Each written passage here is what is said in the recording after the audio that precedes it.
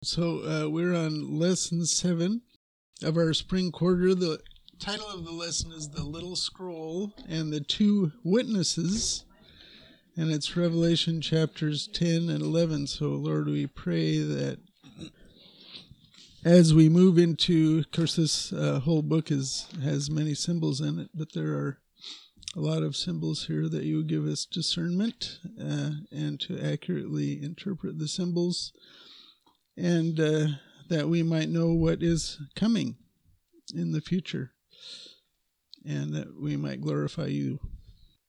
In Jesus' name, amen. Okay, so we're on, Revelation 10. And so up to this point, we've gotten through the sixth trumpet judgment, which, it's a lot of weird stuff, demonic activity. A third of the world has been killed after a fourth of the world was killed earlier, so we're down to half of the Earth's population at this point, and I'm sure more people are dying as we go. That's right. That's right. So the tribulation period is a dangerous time to live. A lot of people will not survive it. COVID's nothing.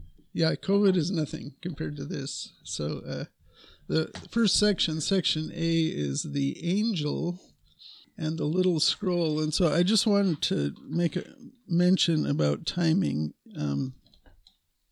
I believe that the seal judgments and the trumpet judgments are indicating the birth pangs of, the seal judgments in particular, the birth pangs of Matthew 24. And I do believe that the trumpet judgments are found in the first 3.5 years of the tribulation. And so chapter 10 is an interesting chapter and a bit of a difficult chapter. Yep. And, we'll read it and then we'll talk about it, I guess. So if I can get somebody to read chapter 10 of Revelation. It's 11 verses. Okay, thank you. So we get quite a sight here. Verse 1, I saw another strong angel coming down out of heaven, clothed with a cloud, and the rainbow was upon his head, and his feet was like the sun. Face was like the sun, and his feet like pillars of fire. So he's clothed in cloud. There's a rainbow on his head. So what does the rainbow remind us of biblically? Yeah, right, the Noahic covenant to not flood the earth again, and the Lord has been faithful to that covenant, and he will continue to be. And he has a face like the sun and feet like pillars of fire. So this is an awesomely powerful creature here. Yeah. And every now and then they say it's not just an angel in Revelation, it's a strong angel. And this is one of those. He's a strong angel.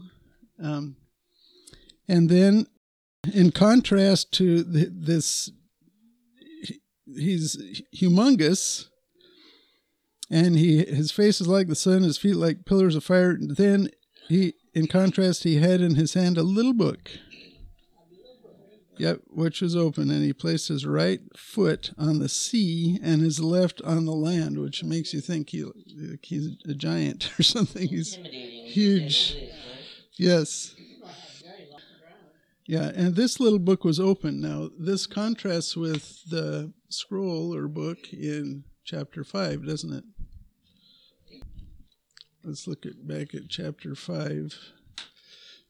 In chapter 5, verse 1, it says, I saw in the right hand of him who sat on the throne a book, written inside and on the back, sealed up with 7 seals. So this book is open.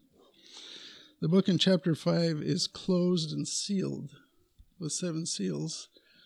And, I'm supposed to preach, Lord willing, next Sunday. And we'll look at that time, this sealed book. But here the angel has this little book that's open. And things like this have happened in the past to the prophets. So John is acting as a prophet here. And back in Ezekiel 2, 8 and 9, Ezekiel was commissioned, and he says, "Now you, son of man, listen to what I am speaking to you. Do not be rebellious like that rebellious house." And so the rebellious house he's talking about here is the house of Israel. "Open your mouth and eat what I am giving you." Then I looked, and behold, a hand was extended to me, and lo, a scroll was in it. When he spread it out before me, it was written on the front and back, and written on it were lamentations, mourning, and woe. Then he said to me, "Son of man, eat what you find, eat this scroll, and go speak to the house of Israel." So I opened my mouth, and he fed me the scroll. He said to me, "Son of man, feed your stomach, and fill your body with this scroll which I am giving you." Then I ate it, and it was sweet as honey in my mouth. So that has to do with prophetic truth that is being received by the prophet from God. And in in Zechariah also, this sort of thing happened. In Zechariah chapter 5, Zechariah, "Then I lifted up my eyes again and looked, and behold, there was a flying scroll. And he said to me, 'What do you see?' And I answered, 'I see a flying scroll. Its length is 20 cubits, and its width 10 cubits. Then he said to me, 'This is the curse that is going forth over the face of the whole land. Surely everyone who steals will be purged away according to the writing on one side, and everyone who swears will be purged away according to the writing on the other side.'" And more easily used. So anyway, "And he," this is the angel, "cried out with a loud voice as when a lion roars. And when he had cried out, the 7 peals of thunder uttered their voices. And when the 7 peals of thunder had spoken, I was about to write, and heard a voice from heaven saying, 'Seal up the things which the 7 peals of thunder have spoken, and do not write them.' Some things remain mysteries." This happened. John heard it, and he was told to write, and he started to write, and then he said, "No, don't do that."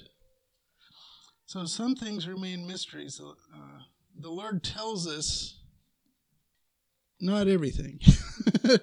He tells us what we need to succeed. That's what he tells us. He tells us what we need to succeed.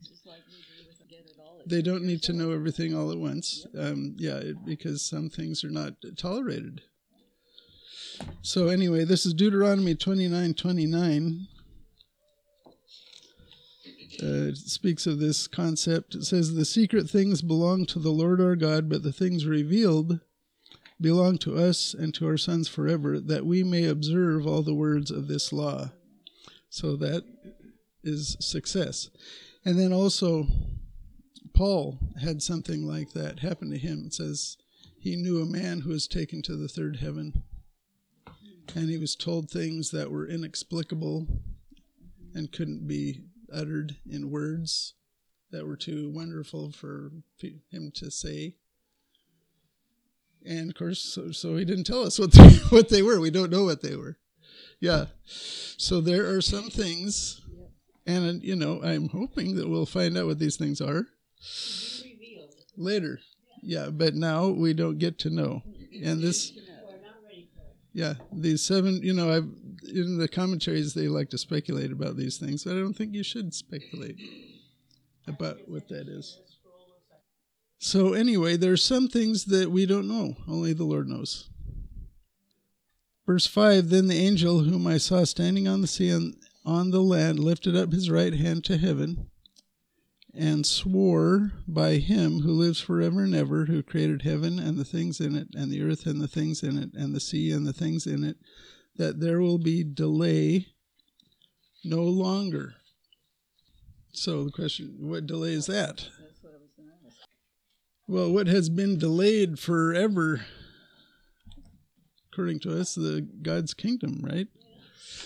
When so just like Jana, the Apostle Peter says, Second Peter 3:8. But do not let this one fact escape your notice, beloved, that with the Lord, one day is like 1,000 years, and 1,000 years like one day.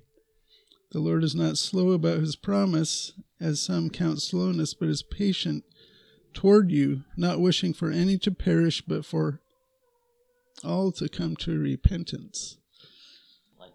That's right. That's right. So yeah, but that process, the Lord is very patient, very, very patient, but not infinitely patient, because he has promised a kingdom. So that kingdom has to come someday. And that is what it's talking about here, that there will be delay no longer. And then verse 7, but in the days of the voice of the seventh angel, when he is about to sound, so this is the seventh trumpet now, then the mystery of God is finished, as he preached to his servants the prophets. So the mystery of God, what do you think the mystery of the God is in that context? I think that is the kingdom itself. And that mystery was first revealed in Daniel chapter 2. So Daniel chapter 2 and verse 35.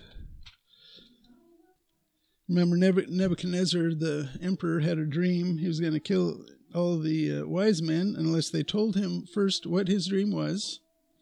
Isn't that a great job? Yes, and then that they interpret the dream. And so Daniel prayed, and God told him the dream and what it meant. So Daniel 2, verse 35, then the iron, the clay, the bronze, the silver, and the gold were crushed all at the same time and became like chaff from the summer threshing floors, and the wind carried them away so that not a trace of them was found. But the stone that struck the statue became a great mountain and filled the whole earth. And then the interpretation of that, Daniel also gave to Nebuchadnezzar, and that was, in the days of those kings, and those kings being the Gentile kings that make up the feet and the toes of the statue, and those are the 10 kings of the Antichrist kingdom that will be worldwide over the earth. In the days of those kings, the God of heaven will set up a kingdom which will never be destroyed, and that kingdom will not be left for another people, so Israel will be the ruling nation in God's kingdom. It will crush and put an end to all these kingdoms, but it will itself endure forever. So inasmuch as you saw that a stone was cut out of the mountain without hands, and that it crushed the iron, the bronze, the clay, the silver, and the gold, the great God has made known to the king what will take place in the future. So the dream is true, and its interpretation is trustworthy. So Nebuchadnezzar was the beginning of the times of the Gentiles. Back in 586 BC. That was the last Davidic king. Reigning on David's throne was Zedekiah.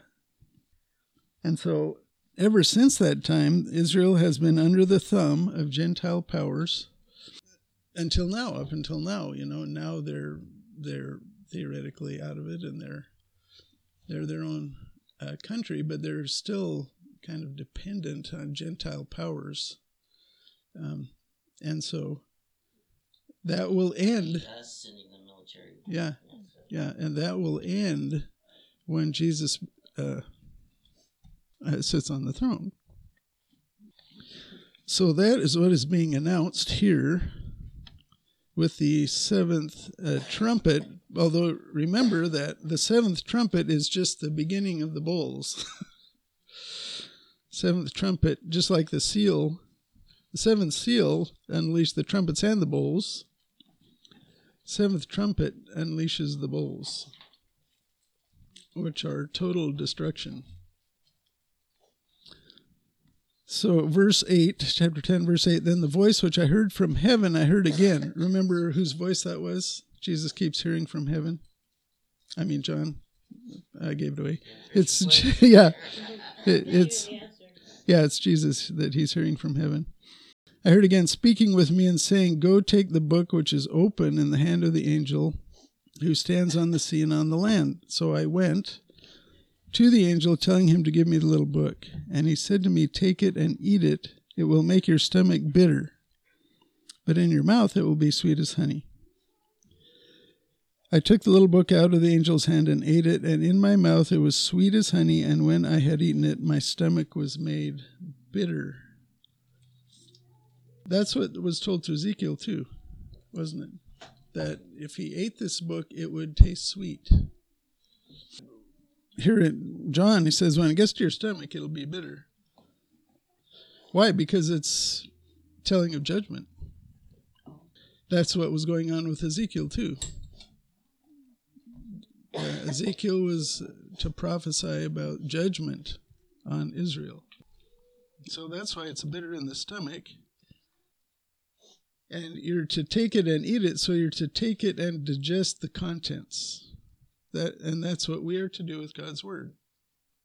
We are to digest its contents. So God's Word contains pronouncements of judgment, but for every believer, it will contain. Yeah, so I mean, it's the way to judgment for the believer. It's the way to peace and fellowship with God. And, Jeremiah experienced exactly the same thing. Because what Jeremiah, his whole life was declaring judgment on Israel, and they hated him for it. They tried to kill him. He told God, I don't want to do it. And he couldn't stop. So this is Jeremiah 15:16. Says, your words were found and I ate them, and your words became for me a joy and the delight of my heart. For I have been called by your name, O Lord God of hosts. Yeah, can't take it anymore. So then the last verse 11, and they said to me, you must prophesy again concerning many peoples and nations and tongues and kings. So I think what this little book is, it's little because it's, half of the tribulation period is past. And so it's about the rest. That wasn't my original idea, but another teacher said that, which I think is reasonable. So John is going to prophesy again about the rest of what's going on. And now we're in basically at the end of chapter 9. That was the sixth trumpet judgment. And chapter 10, chapter 11, all the way through to, the end of chapter 11 is the seventh trumpet. So we're in an interlude right now where it is explaining things that are going on in this time period that we've gone through through the seventh trumpet judgment. And so the next chapter will speak of the two witnesses. So let me read that. So that's section B, the introduction of the two witnesses, and that's verses 1 through 6, chapter 11. Then there was given me a measuring rod like a staff, and someone said, get up and measure the temple of God and the altar and those who worship in it. Leave out the court which is outside the temple, and do not measure it, for it has been given to the nations, and they will tread underfoot the holy city for 42 months. And I will grant authority to my two witnesses, and they will prophesy for 1,260 days clothed in sackcloth. These are the two olive trees and the two lampstands that stand before the Lord of the earth. And if anyone wants to harm them, fire flows out of their mouth and devours their enemies. So if anyone wants to harm them, he must be killed in this way. These have the power to shut up the sky so that rain will not fall during the days of their prophesying, and they have power over the waters to turn them into blood and to strike the earth with every plague as often as they desire. Verse 11, verses 1 and 2, there's given me a measuring rod. Someone told him, get up and measure the temple of God and the altar and those who worship in it, but leave out the court of the Gentiles, basically the outer court. And it says the Gentiles will tread underfoot the holy city for 42 months. How long is 42 months? 3.5 years. And then it says, yeah. So all through Revelation, you'll hear 1,260 days, 42 months. Other places you'll hear time, times, and half a time. You know, they're all synonyms for the same time period. They're 3.5 years. According to the Jewish 30-day month. So the court of the Gentiles will be tread underfoot for 40 months. And I'm thinking that's probably in the second half of the tribulation period. Verse 3, and I will grant authority to my 2 witnesses, and they will prophesy for 1,260 days, clothed in sackcloth. So how long is 1,260 days? We already said that. That's 3.5 years. That's 3.5 years counted out in days. So I have a paper that I tried to find, and I can't find it, by, his last name is Whitcomb. Him and Henry Morris wrote the Genesis flood together. And he argued that their ministry was in the first half of the tribulation period, which I think makes sense also, so I buy into that. It was Whitcomb and who? Sorry. Whitcomb and Morris wrote the Genesis flood. And he was a Hebrew scholar. He just passed away just recently. So yeah, I think that in Jerusalem, these 2 guys will be there, and they will have supernatural power that God will give them. It's like, whenever they feel like it. Once, you know, it's like, you know what's going to happen. It's like, oh, let's do this again. Yeah. Oh, no, let's do this again. No, I mean, mind-boggling. Yeah, the Lord has given them latitude. Yeah, it's scary. To do what they want. And so it says they will prophesy. It doesn't really say what they will prophesy. Plagues are coming. Yeah, what you know, what they're going to prophesy is that Jesus is the Messiah. And the Messiah is coming. The kingdom of God is coming with the Messiah with him. And so you should repent now. You know, even though you will probably be killed. Because at this time, to be a believer in Jesus will be to be an enemy of the state. And the state will be ultimately powerful. Yeah, and many, many people will have a successful ministry. So verse 4, it says, these are the 2 olive trees and the 2 lampstands that stand before the Lord of the earth. So that makes us think of something. In the book of Zechariah, I have written down here 1 through 6. So anyway, Zechariah 4:1. Then the angel who was speaking with me returned and roused me as a man who is awakened from his sleep. He said to me, what do you see? And I said, I see and behold a lampstand, all of gold, with its bowl on the top of it, and its 7 lamps on it with 7 spouts, belonging to each of the lamps which are on the top of it. Also 2 olive trees by it, one on the right side of the bowl and the other on its left side. And I said to the angel who was speaking with me, saying, what are these, my Lord? So the angel who was speaking with me answered and said to me, do you not know what these are? And I said, no, my Lord. Then he said to me, this is the word of the Lord to Zerubbabel, saying, not by might nor by power, but by my spirit, says the Lord of hosts. So the olive trees were like the source of the spirit that powered. This is what it says. Yeah, so they were prophesying through the power of the Spirit. And actually, that is how we are to live today, right? We are to live today in the power of the Spirit. Because anything we do in our flesh is no good. And that is called walking in the Spirit. Okay, or abiding in Jesus is walking by the Spirit. And that's how they were prophesying through the power of the Spirit. The power of the Spirit makes things happen. You know, without the Spirit, nothing happens. So nothing good happens, yeah. So and then verses 5 and 6, and if anyone wants to harm them, it's a bad deal. If anyone wants to harm them, fire flows out of their mouth and devours their enemies. So if anyone wants to harm them, he must be killed in this way. So the Lord turns them into dragons, kind of. Their mouths are flamethrowers. And which is something that is fantastical to think about. Yeah, and so this is why the extremities of the Bible are challenging for us, because they explain things that we have no experience with.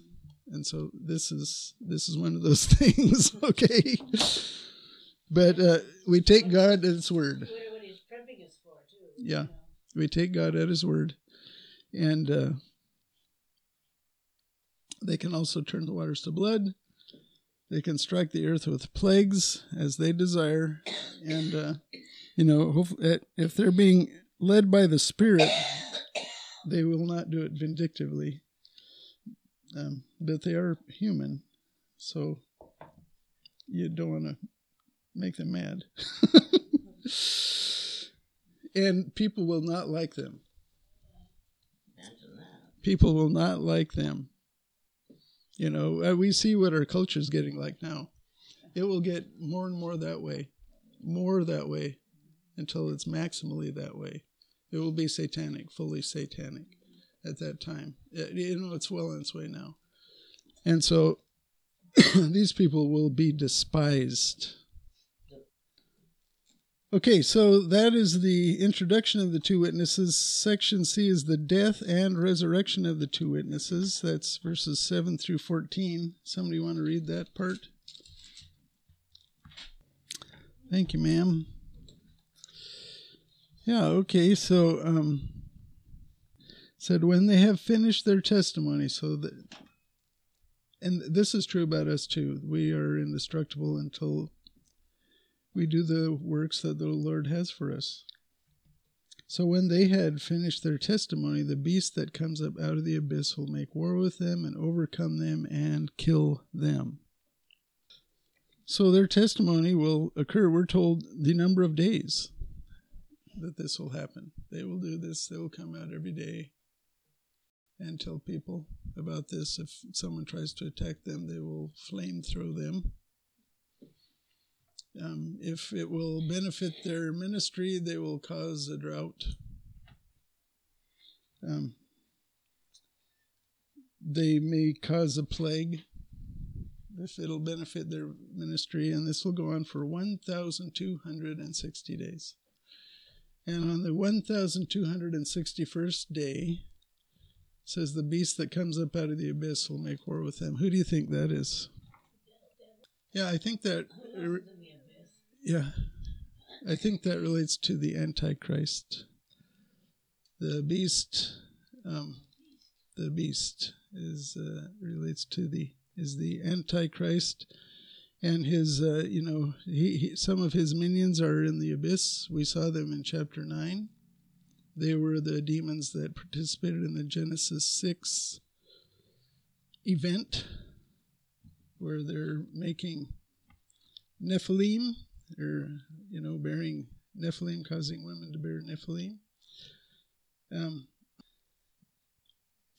I have a feeling that when the peace treaty is signed with Israel, these witnesses will start to prophesy in Jerusalem. And they are destined to be killed by the Antichrist. It's written down in the Bible how they will be killed. And so that is what will happen. They will be killed by the Antichrist. Yeah. And their dead bodies will lie in the street of the great city, which mystically, okay, now, what does mystically mean? Mystically means this is going to be a figure of speech. Okay? I mean, when you're reading along and it says, like, for example, it says they turn the waters into blood. They can turn them into blood. There's no figure of speech there. There's no indication of a figure of speech. So I would take that literally. But here it says, the great city which mystically is called. This is a figure of speech. It's called Sodom and Egypt, where also their Lord was crucified. Now that's a clue. Yeah. Where was the Lord crucified? In Jerusalem, right? So at that time, and this is happening now, Jerusalem is becoming like Sodom. Yeah, because, they have gay right parades. They have the support LGBTQXYZ. They're total sexual immorality. So that is sexual immorality. And Egypt, what does Egypt represent? It represents bondage. What was happening in Egypt? They were in bondage. And they're in bondage because they refused to turn to their Messiah. The Jews, they are in bondage under rabbinic Judaism. And they refuse to turn to their Messiah, so that keeps them in bondage. So that is in Jerusalem where the Lord was crucified. So that, I think that's a pretty easy one to interpret. Verse 9, those from the peoples and tribes and tongues and nations will look at their dead bodies for 3.5 days. Okay, now if you lived in the 1700s and you read that, in 1700s people had this book. And they read that and they looked at that and they said, how could that happen? Well, we know exactly how it can happen right now. Look on the internet. You can look on the internet now and see traffic cams in real time right now across the world. That's how it'll happen. So those from the peoples and tribes and tongues and nations will look at their dead bodies for 3.5 days and will not permit their dead bodies to be laid in a tomb. Why? Because they want to desecrate them. Yeah, it's a desecration. Horrible, and then, as if that wasn't enough, verse 10, and those who dwell on the earth will rejoice over them and celebrate, and they will send gifts to one another, because these two prophets tormented those who dwell on the earth. So they will have a satanic gift exchange, like at Christmas time. A satanic gift exchange. what do you give somebody? And that's because they were so irritated by these two. They were just driving them crazy. And so they're celebrating that they're dead. Until verse 11. And then it says, but after the 3.5 days, the breath of life from God came into them, and they stood upon their feet, and great fear fell upon those who were watching them. Can you imagine? Because what were they doing before? They were flamethrowers, they were causing droughts and all this stuff. They're like, oh no. Now they're going to heart attacks. Yeah. Yeah. Right. And they heard, but the Lord is not sadistic. So, and they heard a loud voice from heaven saying to them, come up here. Then they went up into heaven in the cloud, and their enemies watched them. Yeah, they're getting more and more hardened now. They're really hardened. So, and this is a rapture here, where it's a resurrection associated with a catching up into heaven. This is a rapture. Now, our rapture has already taken place at this time, and we are in heaven already. Thank goodness. So they rise again. So that makes me want to read the rapture passage, because I find it very encouraging. This is what we are looking for. We're not going to see any of this, right? I want to keep reminding you of that. Except from heaven. Unless there's closed circuit TV. Yeah, if we have a view from heaven, then we can see it. 1 Thessalonians 4:13, but we do not want you to be uninformed, brethren, about those who are asleep, so that you will not grieve, as do the rest who have no hope. For if we believe that Jesus died and rose again, even so God will bring with him those who have fallen asleep in Jesus. For this we say to you by the word of the Lord, that we who are alive and remain until the coming of the Lord will not precede those who have fallen asleep. For the Lord himself will descend from heaven with a shout, with the voice of the archangel, and with the trumpet of God, and the dead in Christ will rise first. Then we who are alive and remain will be caught up together with them in the clouds to meet the Lord in the air, and so we shall always be with the Lord. Therefore comfort one another with these words. And the comfort is that you will not see this stuff.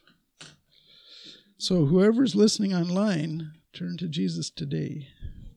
So you won't have to see this stuff. That's right.